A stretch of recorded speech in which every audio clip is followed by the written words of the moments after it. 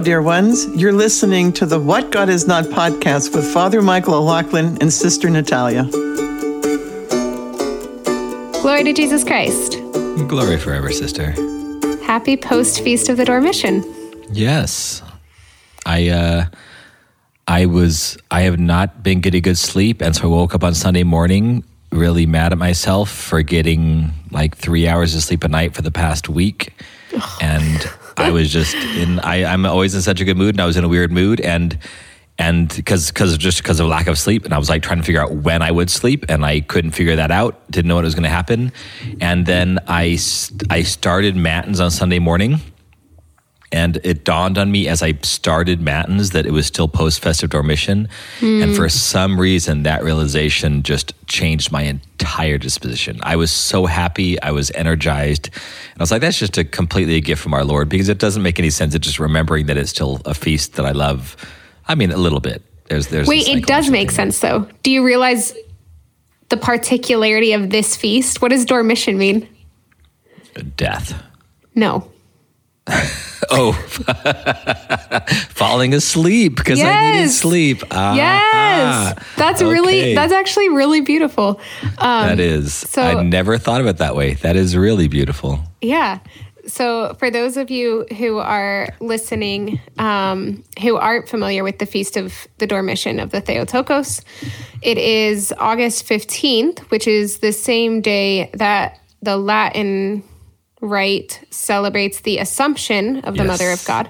So it used to be a universal tradition that the Theotokos, Mary, died, and then she was assumed body and soul into heaven. I'm just realizing how weird it is that I always do so many hand gestures, because Father Michael, you're the only one who can see them. But I'm making gestures that Mary's going up to heaven. Anyways, but of recent tradition, by recent, I don't know how recent, but I want to say maybe the past 500 years, in the West, the tradition has developed that Mary didn't die, and where does that come from? The traditions that she didn't die? Do you know? I was told it was. So disclaimer that this might not be correct. Probably not the best way to start a podcast, but it makes a lot of sense to me that it was around the time of the Renaissance. When was the Renaissance? Do you know? That would have been after. Well, it would have been probably. Now you're putting me on the spot too. I'm guessing 17th, 18th century. Okay, I would guess 16th, maybe 17th. Did you just? You just realized that we could Google stuff while we're recording, right? That's true. Okay, I'm not doing that because I'm paying attention to. We'll edit out the fact that I'm looking it up on my phone right now, and then I'll just come in and we'll edit out the awkward part, and I'll just then say, of course, Renaissance was exactly these years. No, we won't. No, we won't. So, anyways, I think that it was something about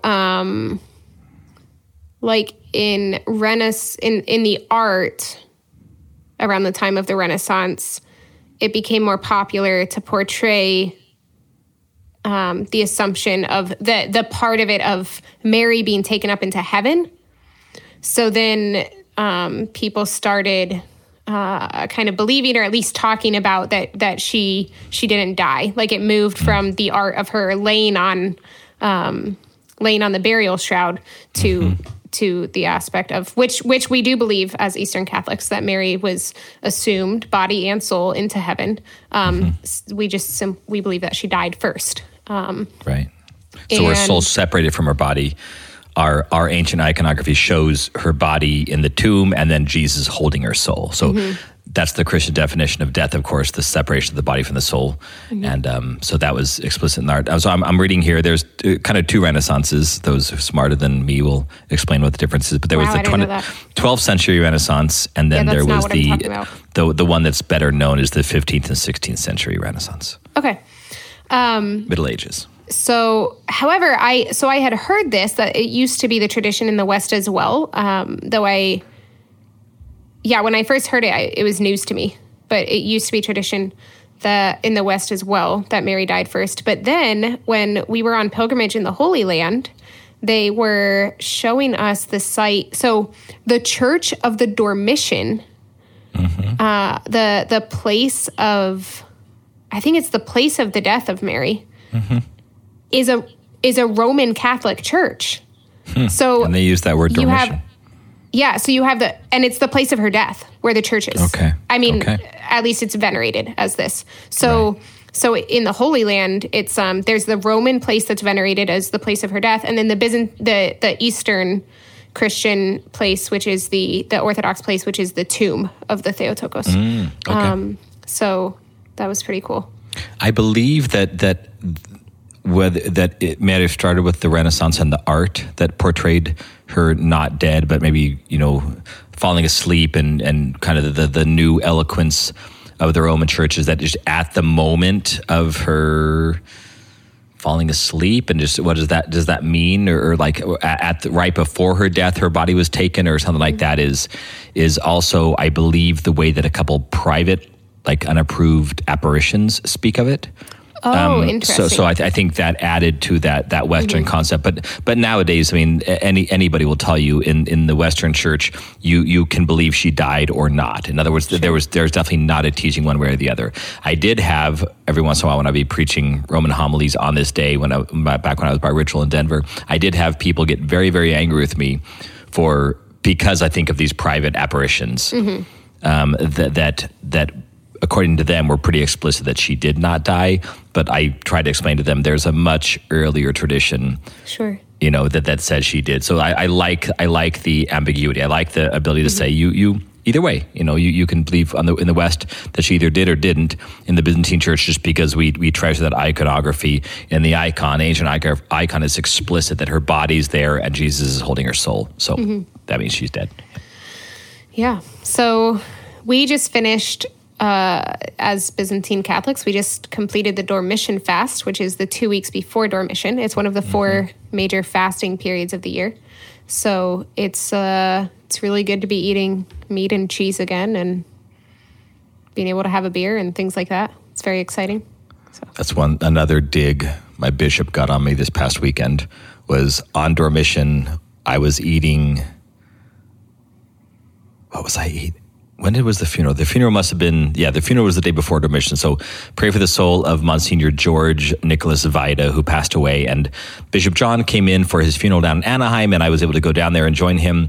And then we had like a brunch afterwards. And again, Byzantine tradition, you eat what's put in front of you, right? Even though it was the day before Dormition, obviously still during the Dormition fast, I ate everything that was on the menu. And then on Dormition, I take him out to a diner after he does celebrates at my parish. And I said something about, I'm going to get all the bacon because the fast is over. And he just looks at me and goes, "You didn't care yesterday." I'm like, Bishop. But what I'm referencing is something I told you about earlier, sister, where we get in my car and I drive a Nissan Rogue and he sits in the car and he goes, "Oh, a Nissan Rogue, a Rogue. That fits your personality." I'm like, "Really, Bishop? Yep. Like, this is my bishop." And he thought it was hilarious. I did too, but he thought it was hilarious. And also, he's right. So there's that. I know. But it was funny hearing it from his mouth that one of his priests he considers kind of a rogue. And I'm like, at least he laughed about that. It wasn't like a criticism, but I'll take it. But you're a beautifully Orthodox rogue. Little O, I'll take Orthodox. that too. I'll take that too. Right teaching. So that's beautiful. You're not like the kind of rogue who's trying to, anyways. No. I'm trying to take authentic orthodoxy, which is good and beautiful and how I believe it should be, and just express it in my Father Michael O'Loughlin way. Amen. Why not? So before we get into the topic for today, which I didn't know that today was my day to lead, and so it wasn't. I wasn't going to throw you under the bus. Father Michael did not have a topic this morning. He thought he did, and then he wanted to go deeper in it. And then he just failed miserably and said, "Hey, can we record later?" And sister was like, "I have a topic." And I was like, "Let's do your topic." I wasn't going to say any of that. But my topic is going to be one upon which we very spontaneously meditate, which worked well for We Have Seen the True Light. Yeah, so it's... what'd you call that podcast? Paying Attention, maybe? So it worked well for that one. So Yes. hopefully it goes well for this one too. We're going to do a spontaneous meditation of sorts. But first, do you have I did do my anything that you homework wanna on this part. I did. I looked up. job. I'm a good habit I'm trying to get into, and it was on the Jesus prayer with Natalka, as you call her. Natalia. Yeah, Natalka. Yeah. So nothing came to mind, but I do have the topic. I just wanted to boast that I looked it up, but no, I don't have anything in mind that struck me. I need to put more work into actually thinking through these things. Yeah. But shouldn't she bring up something that we might cover next time? So, yeah, actually, what's funny is Talka's a much better podcaster than either of us because I also don't have anything. But before she left for finishing her observership, she left me with a little piece of notebook paper, which I'm showing Father Michael right now, with her list of things that she wants to share upon further ruminating. So for those who this is your first episode listening, we like to, at the beginning of our podcast, at the beginning of each episode, we like to share if there's been any further reflections or corrections. Anything from, or corrections or clarifications. Those all happen from the previous podcast. I guess we do have one from a way further back podcast, which is someone complained about our bantering and you named your squirrel after her, Perla. Oh, yes. And that's so right. every I time thought Father about this. Michael gets distracted, instead of one of us saying squirrel, we will say Perla because that's the name of his squirrel. And so we said that the first person to complain about my getting off track, I would name my squirrel after them. And the official winner of that Drum roll. was Cowboy. Yay. Which is a pretty awesome squirrel name. So, Cowboy. although I've got to say, shout out to just all of our listeners who are very kind people, because I had said very boldly on the podcast, whoever complains about me in this way will get something on the podcast named after them. And then after the podcast, I'm just filled with regret because I just have the most sensitive heart. Father Michael and I just had an entire spiritual direction about how I take things from people very, well, it just hurts a lot. You take negative things from people, positive things you don't seem to accept. I don't want to talk about that. That's typical human. So anyways, the people who did respond, none of them were actual complaints, which I They just greatly wanted you to name the appreciate. squirrel after them. They were like, I love the banter. Do you want to name your squirrel this? So that was very nice. And I feel like there was something else, but maybe not. So I'm going to share Talka's reflections from AKA Natalka, AKA Natalia.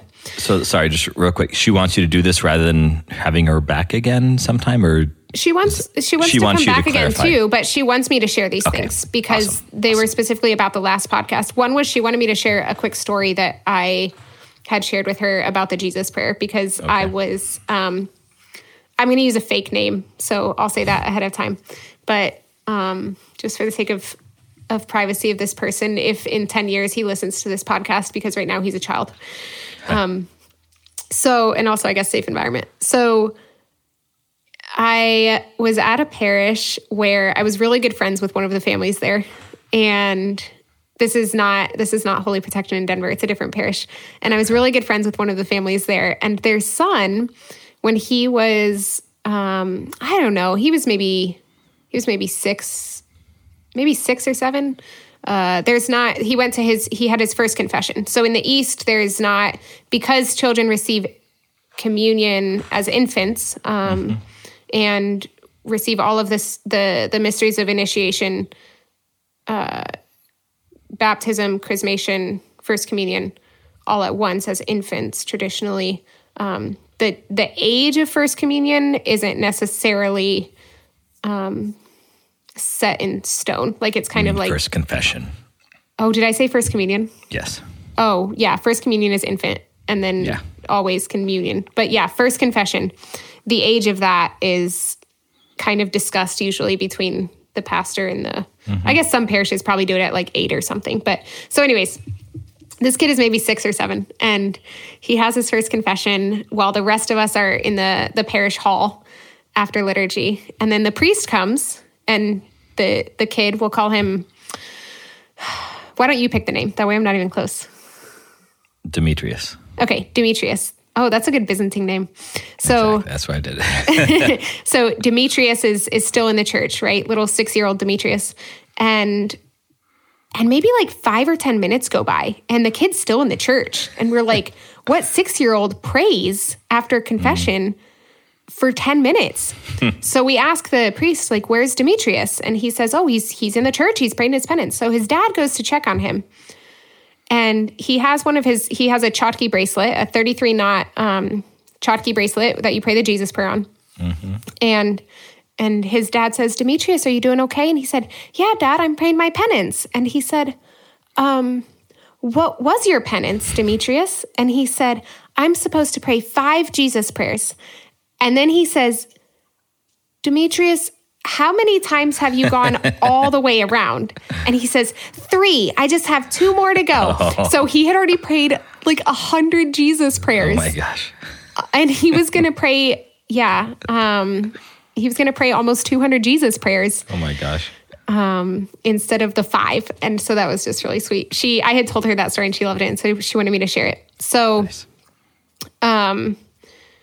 She wanted me to mention that she wanted to talk about how we talked about the Jesus prayer and learning to pray it with our breathing and so on and so forth. And we talked about Way of the Pilgrim and which is a beautiful book about the Jesus prayer and learning to really pray it.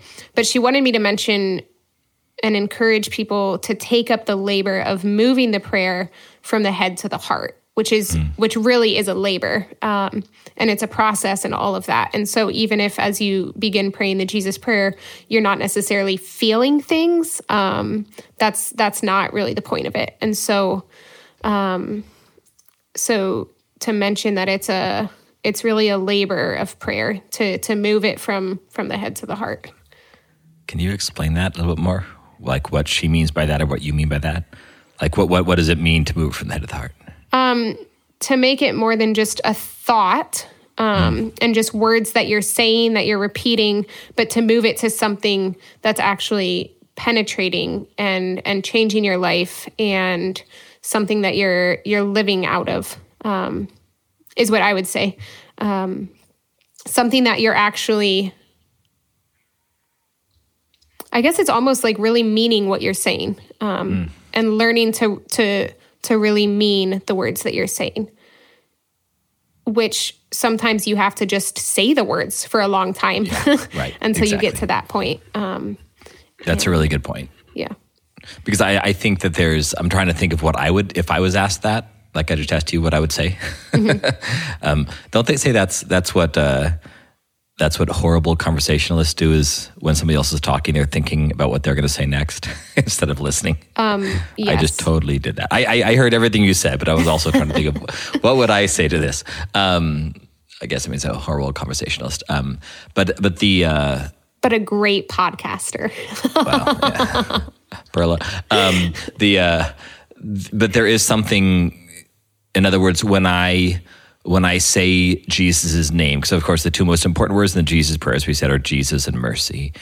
When I say Jesus' name, it becomes more and more of a cry of like necessity. You know, I oftentimes say, I want to get in the habit of saying Maranatha, right? Maranatha means come, O Lord. From the very end of book of Revelation, I think second to last verse is one word in Greek. Maranatha means come, O Lord, or come, Lord Jesus. So there's something about like that plea. When I perceive injustice in the world, the word Maranatha, which is a prayer, should be on my lips. Mm-hmm. It's even like...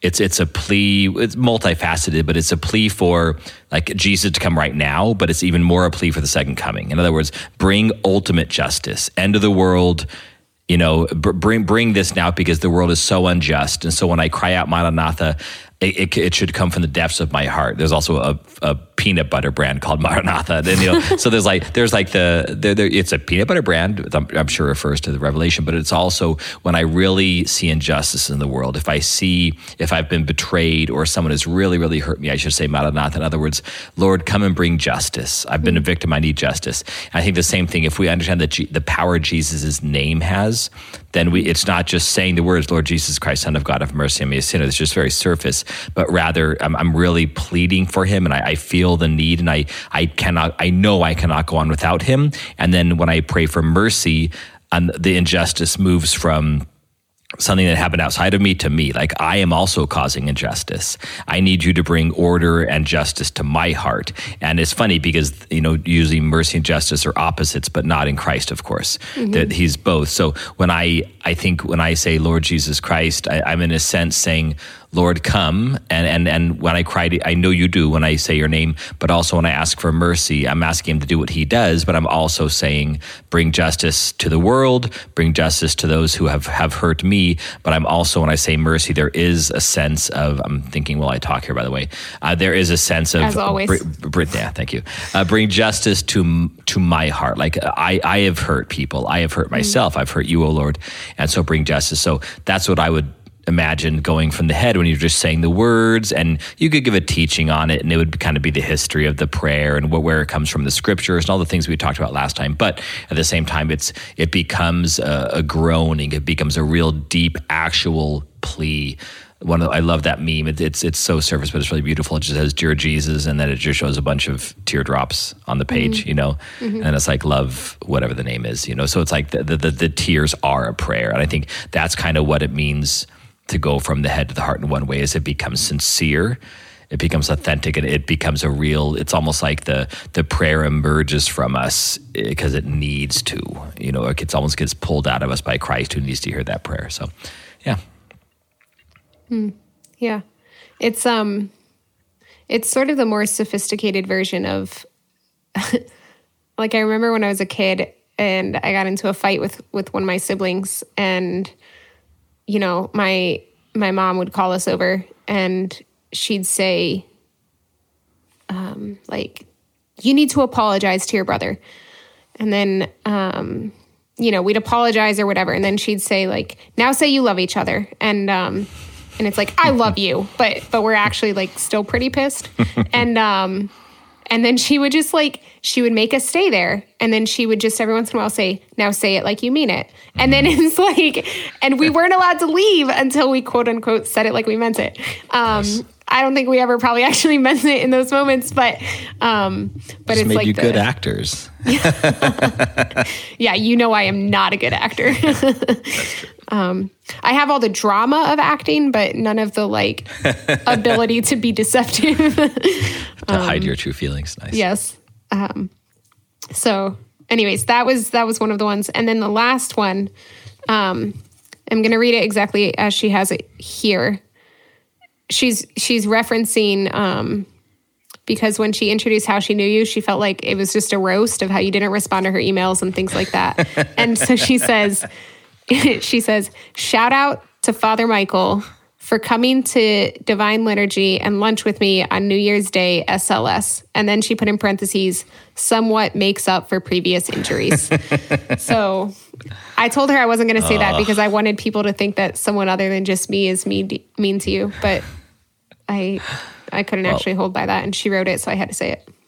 I think if she was actually deeply damaged by my typical neglect in early communication, she wouldn't be so afraid to say that. So I'm honored, Natalka, that you would be able to be so open with my own weaknesses and how they affected you early on. So I'll take it as a honor. She's just so beautiful. I love her a lot. Amen. So. By the way, I don't know if you guys noticed, but last week when we were recording, I took like 6 or 7 screenshots. No. Of just so I could post something. None of them are that good. It's like, and I'm not even being like, I would force myself to be humble enough where if there was like a good one of the two of you and then me just like picking my nose, I totally would have posted that. So what you're saying is really the two of us didn't look good in any you guys looked horrible. I know you don't say that about women, but it was I think I know you guys, I know women well enough where if I had posted to either of these, you'd have been like, that's great. But it was just... Well, if you find one that's bad of me and good of her, you can post that. Oh, you're too nice. Maybe I'll just put a massive, big old smiley face over the top of your face. So what you actually meant was I looked bad in all of them. I'll have to look through them again. I was actually thinking, you know what's funny? I was thinking before we started recording that we should probably take a picture of me with these ridiculous headphones on and post it on the Facebook page, because we just had like a 2.5 hour long spiritual direction about how prideful I am. and it would be so good for my humility for people to see me with these ridiculous headphones. I forget who it is. There is a comedian, and she pops up just on my Facebook feed. And she is a comedian who has a podcast, and I've seen she had a TV show, I think, back in the day. I forget her name. Anyway, I've never watched the videos because they're kind of the one I started watching. She just talked about sex the whole time, and I was like, whatever, that's the least form of comedy. But she has those exact same headphones you have. Yeah, but we've already talked about this, and she can pull them off, and I can't. And I disagree. I disagree. All right, we're back to you not listening to positive feedback, but cowboy, we need to move on. So,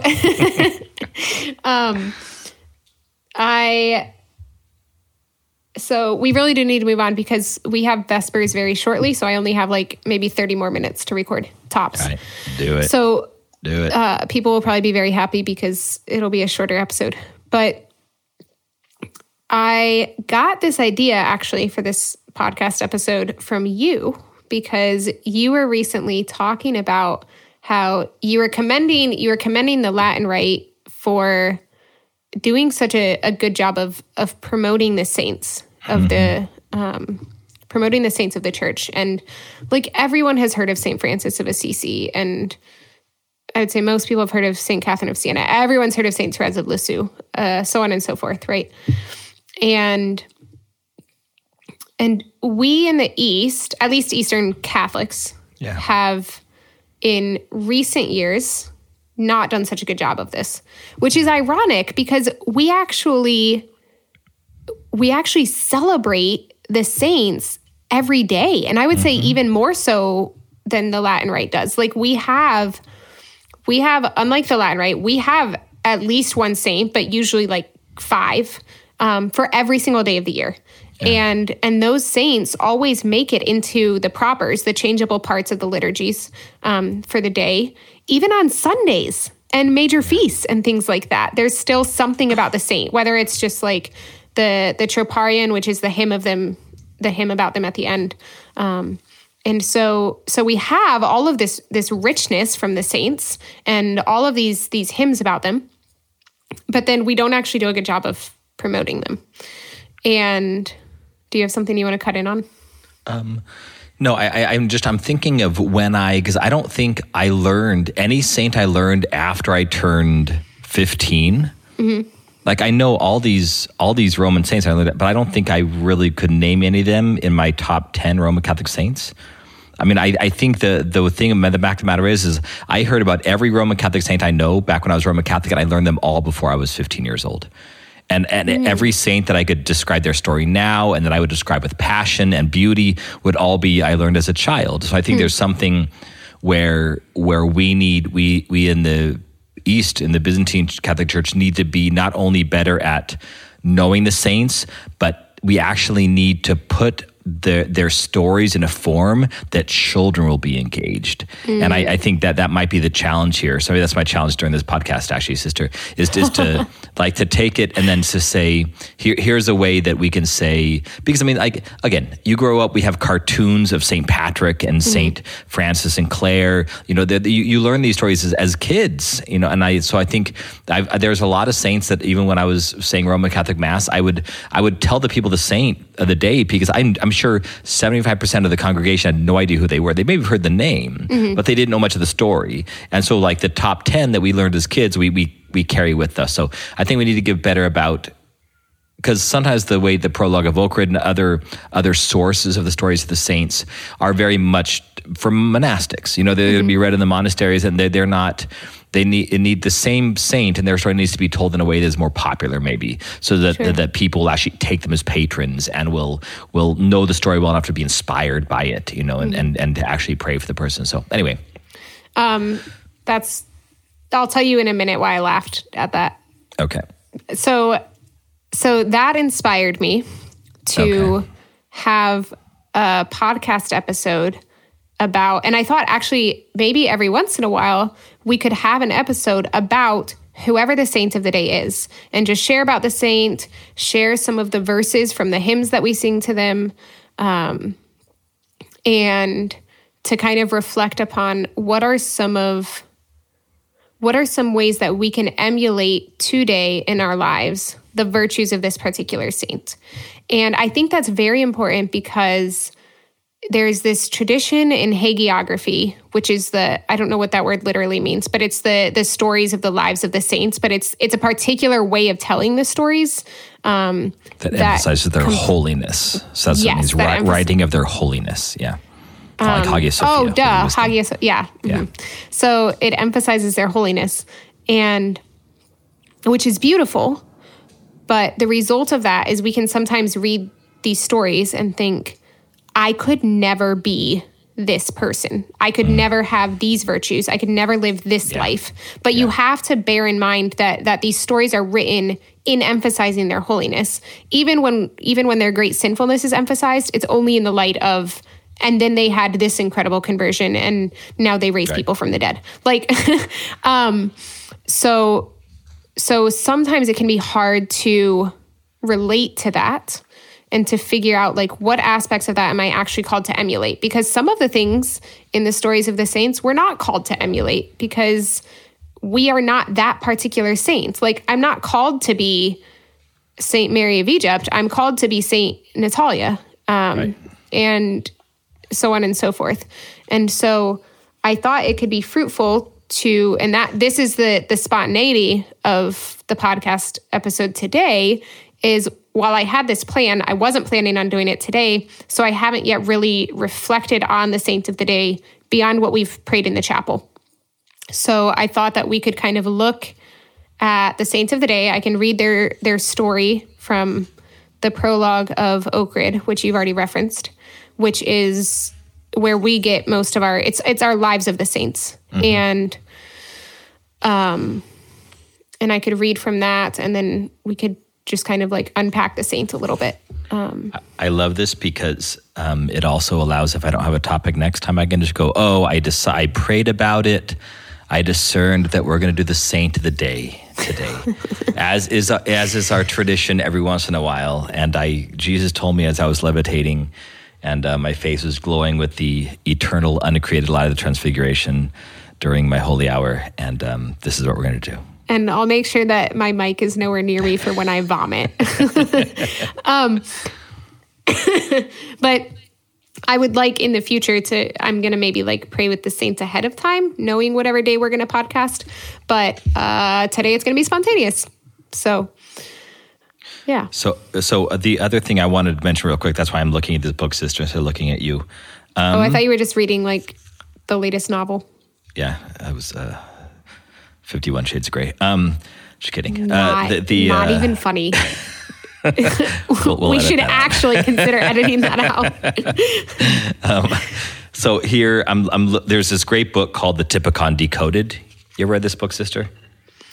No, but we have it. Okay, it's called The Typicon Decoded. I've read pieces of it. Yeah. Okay, by Archimandrite Job Getcha, and I'm anyway. The beginning of it just goes through all the different sources of our Typicon. So our Typicon is our like, if you're Roman Catholic, you will have the Ordo, like the guide for our liturgical services. So the Typicon is, and the Byzantine, that's where they get the kind of the more secular understanding of the word Byzantine, meaning confusing or complicated.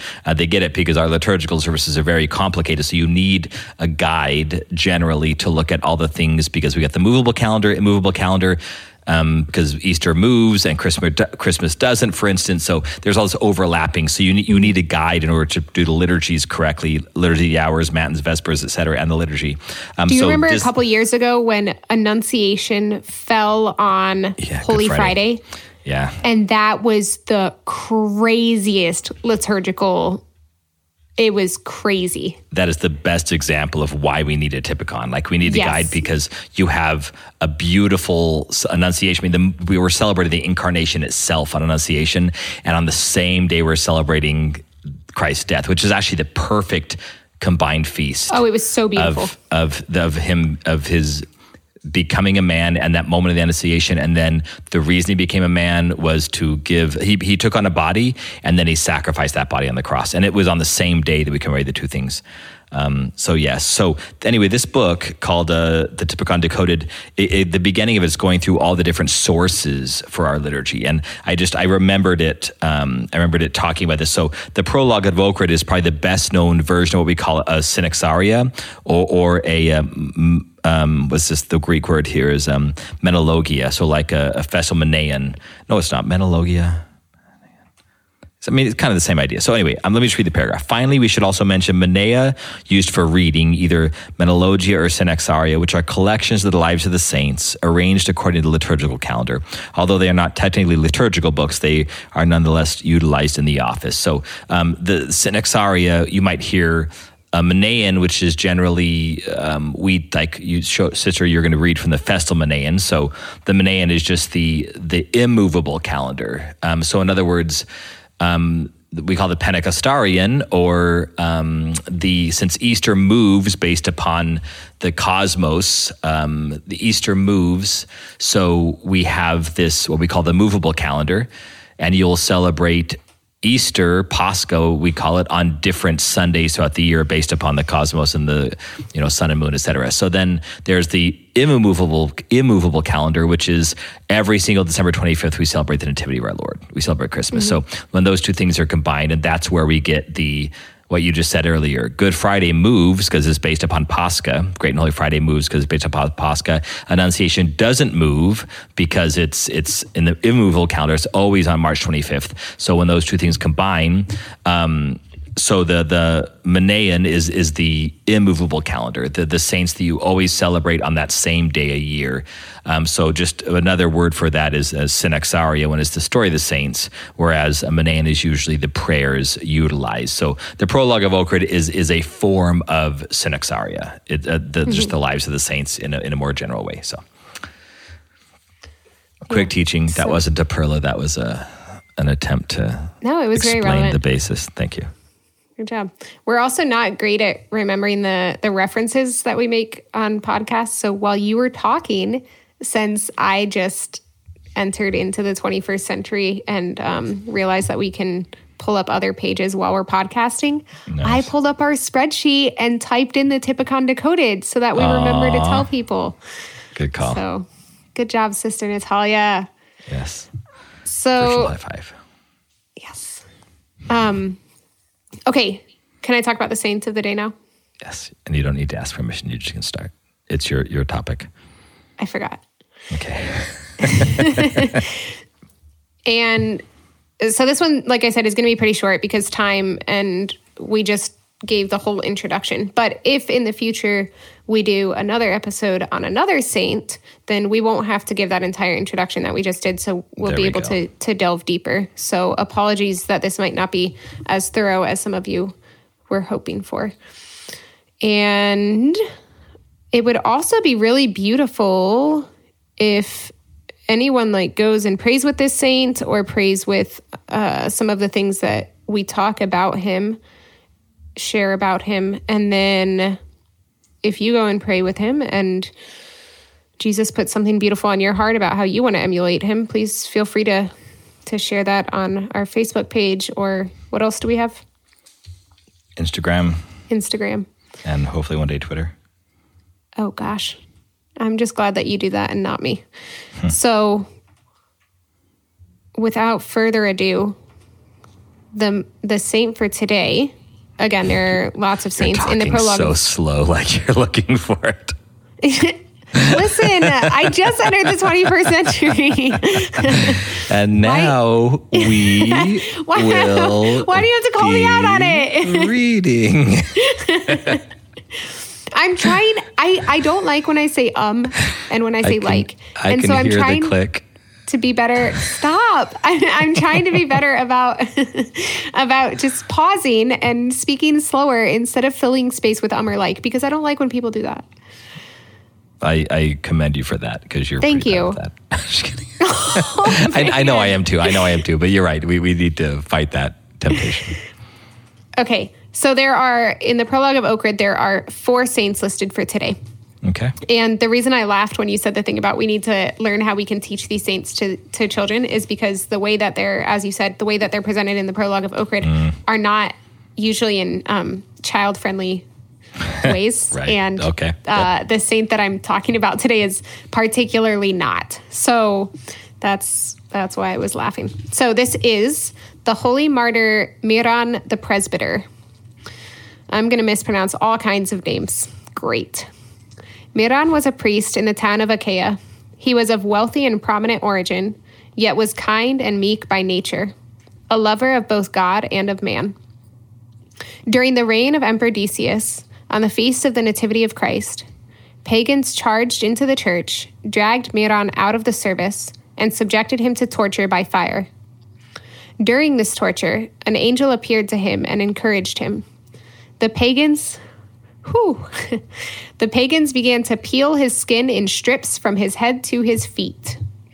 The martyr grabbed one such strip of his skin and struck his torturer, the judge, on the face with it. That is awesome. As though possessed, Antipater, the judge, grabbed a sword and killed himself. Finally, the pagans took Miran to the city of Cyzicus and slew him there with the sword in the year 250 AD. I wish I was a better drawer. I would, like artist, I would totally draw that because that'd be amazing. It's disgusting. It's so disgusting. In fact, we should probably put one of those like explicit things on this episode. So Mike Schwalm is a friend of mine from when I was a kid, and he did our logo for us. I'm totally going to ask him to do a drawing of Myron, like on the pyre being burned and whipping the king with a big strip of his skin. It's so nasty. Sorry, there are probably our kids listening. Sorry, little ones. I apologize. To this. We'll edit that out. No, we won't. No, we won't. So I actually like this one in particular because I'm named after Saint Nathaniel. I took Natalia as a feminine of Nathaniel, and I recognize before a bunch of people email to tell us this, I recognize that Natalia is comes from the Latin and Nathaniel from Hebrew, Greek, Aramaic, Hebrew, yeah, probably Arabic, Hebrew. Anyways, probably Hebrew. Anyways, we took Natalia as a form of Nathaniel because we know that's what it is. Anyways, so and in Latin it means Christmas. Yes. So you have a double feast. Everyone, actually, I've reflected on why it's so beautiful that Jesus gave me that name, because also I needed to be named after the Nativity, and I didn't know that at the time. But all the Roman seminarians who were at my tonsure, because that's the first time people hear my name, hear the nun's name is at her tonsure. That's the first time the nun even hears her name. So we don't know what her name is until the bishop says it at our tonsure, or the monk who's tonsuring us. And all the Roman seminarians who were there thought I was named after Christmas, after the feast of the Nativity. And I'm not. So that wasn't really cowboy, but it was a little bit. So I am named after Saint Nathaniel, who in tradition is the same person as the Apostle Bartholomew. The Apostle Nathaniel is the same as Bartholomew. And Bartholomew was flayed, so his skin was ripped off, is how he was killed. And So that's why, anyways, that's part of the reason I like this saint. But that's what you just reminded me of. And I was thinking, it might be more Western thing. I know that even the Orthodox in the East, they certain, like we have a patron saint for like our name. We have our patron saint for the day we were born. But there also is kind of patron saints for occupations and things like that, and that's a thing East and West. St. Nicholas is the patron of all Eastern Christians. Yeah, exactly. And we can use that word, and I think that's completely authentic and allowed. So what do you think Myron is patron saint of? By the way, do you know what the name Myron means? No, did you just look it up? Nope, I know. What does it mean? I know because I believe it's Father David Petrus's middle name. And so Father David Petrus was one of my professors and my spiritual father when I was in seminary. So it means oil, like anointing oil. Like you could say like the Holy Myron is the oil that we use for anointing the sick. It's what we use for baptizing babies. That makes a lot of sense because myrrh is the same beginning, the M-Y-R. Yep. So it's like an oil for anointing or for anointing bodies or whatever it may be. But I was also thinking it would be kind of cool to reflect on what if he doesn't, he might be patron of things we just don't know. But what do you think he would be patron of? That's an interesting thought. I'm pulling back up the prologue entry to kind of think about that. I already thought of one. Of course you did. You were doing the thing where you asked a question just because you want to answer it. So why don't you just answer it? Ouch. Is that not what you just did? Oh, it was totally what I just did. But I had actually thought about before, even when we were recording, we took like a 20-minute break between spiritual direction and recording, and I got food and I changed some laundry and I opened a door, and anyway, and I was as I was doing all this, I made a call, and I was thinking about it. I thought it'd be cool to do the patron saint thing. So I intentionally wanted to do the patron saint thing before I thought of something, but I thought of something and then I just changed it again or adapted it. So, and I don't mean to be dismissive of this, but it sounds dismissive, but I think like the peeling skin, he could be the patron saint of sunburns, and then since his name means oil, he could be like the patron saint of aloe vera. of using aloe vera or like the patron saint of healing sunburns, and then maybe all burns. Maybe he could be the patron saint of burn victims because it was like he was burned, and that's how they. Anyway, there's still kids listening. I'm not going to go through the details of how that works, like when you're being burned. But yeah, so he could be the patron saint of burn victims and peeling skin from sun. That's all really. When else do we experience peeling skin? Yeah, that's true. Did you want to read the Stichera too? I feel like I'm going too far offline here. You're going a little bit far. Yeah. I'm not going to read all of the Stichera. I will read one part that really struck me. So the Stichera are just our prayers that we pray at Matins and Vespers on the saint's feast days. So they're prayers that we sing that are written specifically for that saint. Yes. So one of the Stichera says, oh, let me find it. You should sing it. Are you serious? Especially the one about flaying skin. I want to hear about skin coming off, and I wanted to sing in a beautiful Sister Natalia voice. It's so horrible how, like, there are times that we use our most joyful tones and we're singing about, like, and then all of his arms were ripped off. And it's like, it's horrible. We should definitely put a disclaimer on this one for kids. Sorry, parents. Yeah. Sorry about that. I honestly, by this point, they've realized to have them call Christ the bridegroom, and Sister Natalia can explain all that. Oh, you are the worst. The worst. So, okay, give me a second to find the one. So actually, it's a theme throughout then. It's a theme throughout the Stichera that I really thought was beautiful. So one of them at the end, it says, strengthened by the power of grace, you endured cruel tortures of fire and torments until death. Strengthened by the power of grace, you endured cruel tortures of fire and torments until death. And then in one of the other Stichera, it says, When the enemy scourged you, O courageous martyr Miran, and stripped off the skin from your holy body, you looked up to Christ, the Prince and courageous Judge. He extended his divinely powerful hands to you so that you completed your life with great honors. He extended his divinely powerful hands to you so that you completed your life with great honors. I think what struck me about those parts of the Stichira were that it's being emphasized that his endurance of his martyrdom and his ability to choose virtue came through the grace of God and through the helping hand of Christ.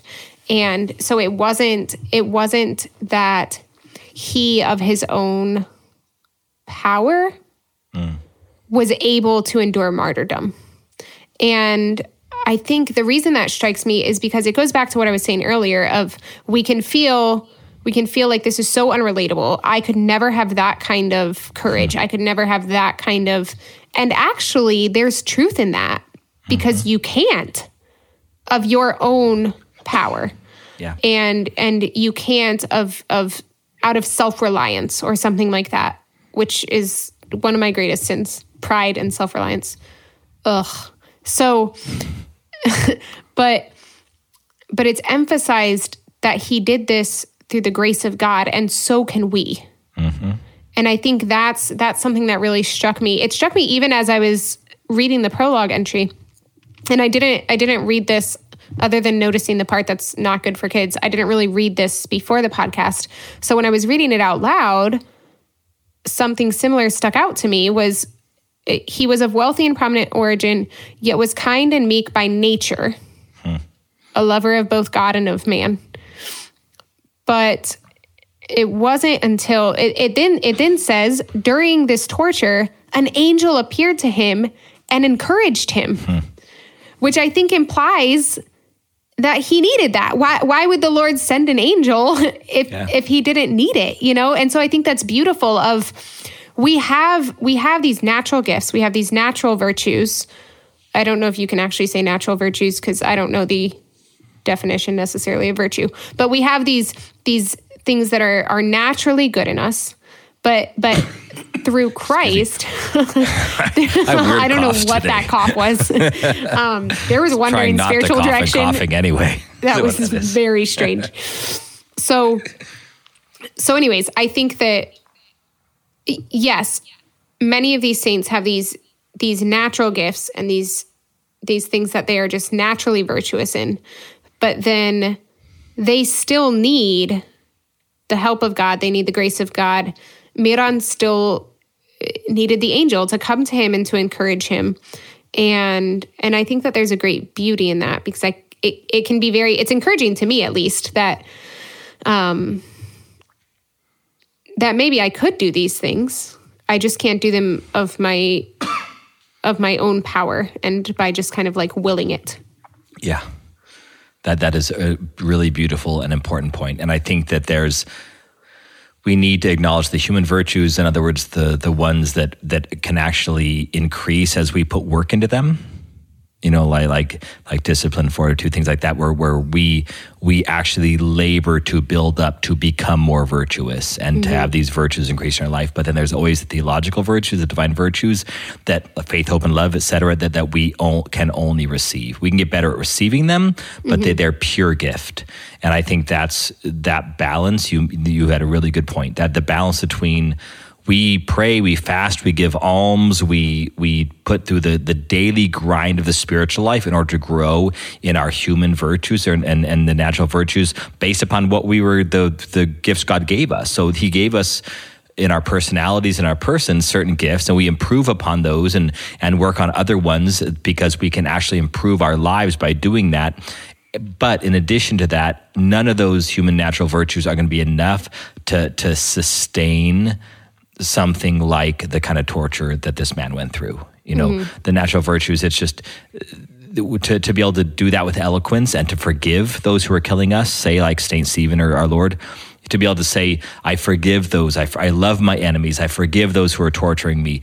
That's not human, it's not natural. So that's where the faith, hope, and love, that's where the divine virtues come in. And ideally, we're tapping into both of those types of virtues in a moment like this. So we build up the natural virtues, build up our endurance in a human way, for the days when it'll be tested and made and purified and made holy, made effective, like in this lives of the holy martyr Myron, Miron, however you pronounce it. But in the same time, you have at that moment, even the strongest person, the one who has the most human virtues, will still fail if they don't receive the grace of God. And that's what allows people like Stephen, like Myron, to say, it's by the grace of God that I can endure this. And therefore, even if we have not built up the human virtues, Christ can still allow us to be strong and a good martyr. We usually generally want both. But yeah. And I think that there's even some of the most powerful stories that I've read of the saints are the ones who, like Saint Mary of Egypt, who's just absolutely tremendous, but the ones who had nothing of their own to give.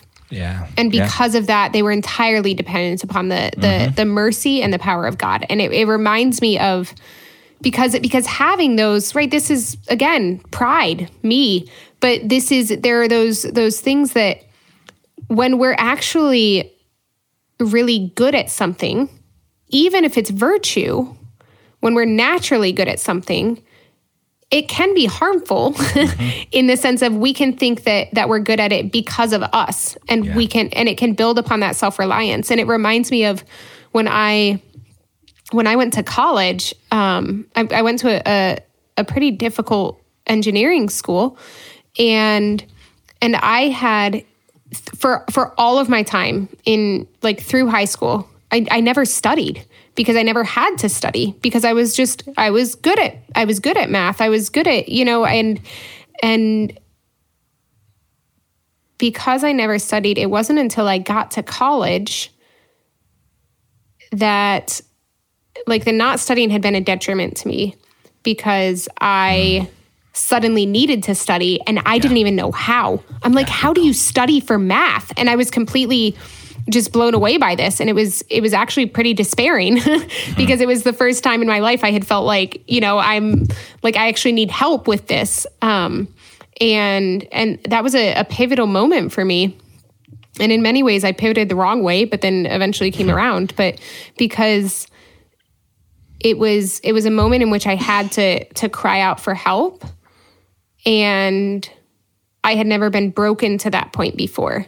And so I think that, so we hear the story of many saints who have to be completely broken. And I think in some way, all of us have to be completely broken in order to be then healed and closer to Christ in that. It's like the concept of weightlifting, like when you're building muscle, the way you're building muscle is you're tearing the old muscle. And then when it's rebuilt, it's built stronger. Yeah. And I think that this is very applicable to our growth in holiness as well. Yeah, absolutely. Amen. All right, you need to get to Vespers, so let's do quick intentions. Good job, spiritual I father. have one. Thank you. All right, prayer intentions.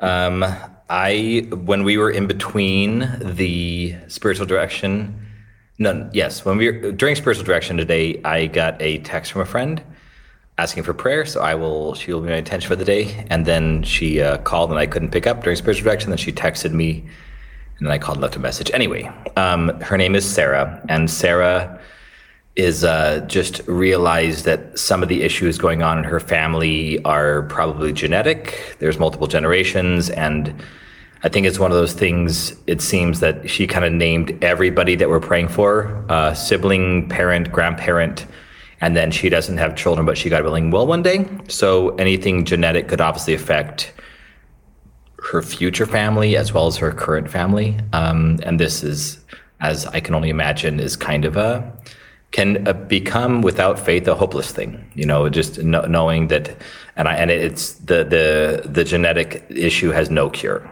So they don't, and her mother was the one that they just diagnosed with, and it could be just a matter of years.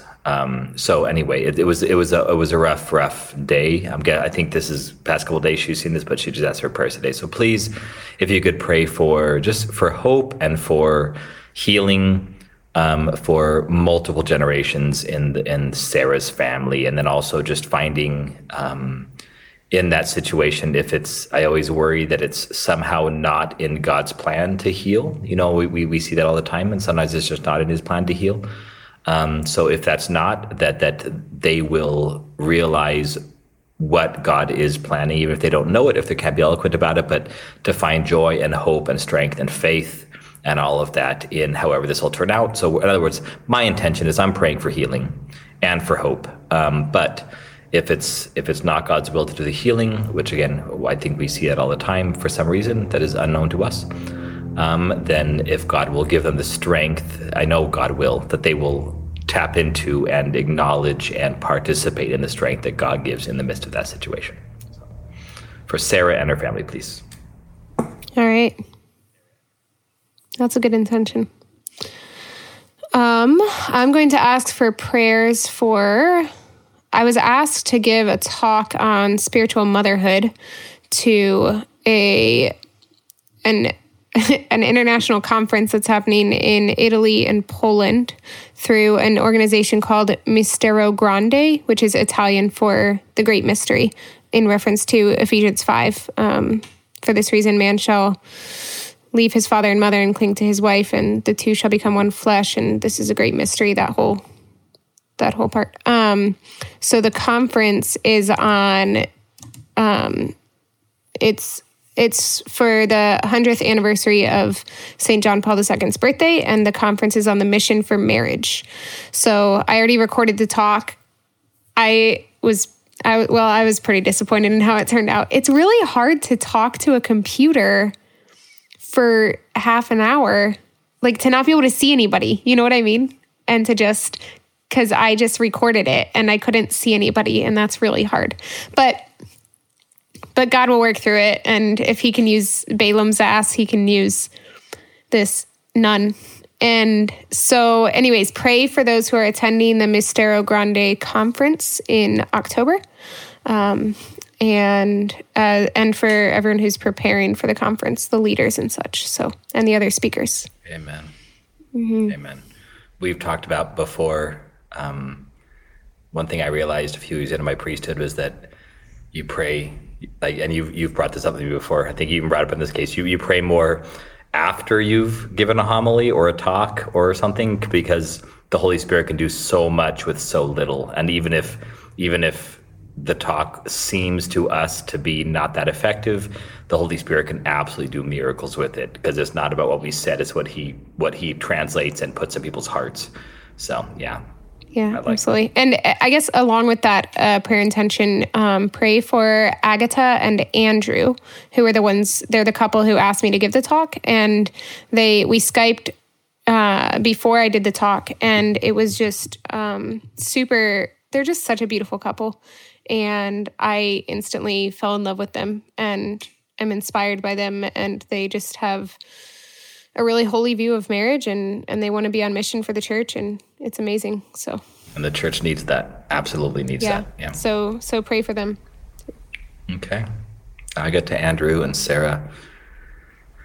All right. I'll give a blessing. May the Lord bless all of you and keep you, cause his face to shine upon you, have mercy on you. May he inspire you to take whatever the Holy Spirit has done in us and in this podcast and in the ministry of all those who are working to evangelize the world and trying to receive the gifts of the Holy Spirit and to speak the good news, the evangelion of Jesus Christ. Please receive. In this blessing, I ask you to receive the grace of my priesthood and the grace of the blessing of Jesus Christ, to receive these things well, that you may open to what the Holy Spirit is doing. You may always seek Christ more intensely. You may be called to intercessory prayer for Agatha, for Andrew, for Sarah, for all those who will be listening to Sister Natalia's talk, that you may come to understand the beauty of the saints, St. Myron, who we commemorate today, and all the saints that you may tap into the grace that they have to offer, especially on their feast day, that you may be inspired by their lives, and that you may receive the intercession that they offer, and that you may always desire to be like them and with them one day in heaven. May our Lord allow everything you do to be for his greater glory, for the uplifting of the church, and for your salvation. May the Lord bless you in the name of the Father, and the Son, and the Holy Spirit. Amen. Amen. Thank you. Love you. Love you too, sister. Thank you. God bless you. Have a wonderful time being a nun. I'm jealous. That's weird. God bless. Bye.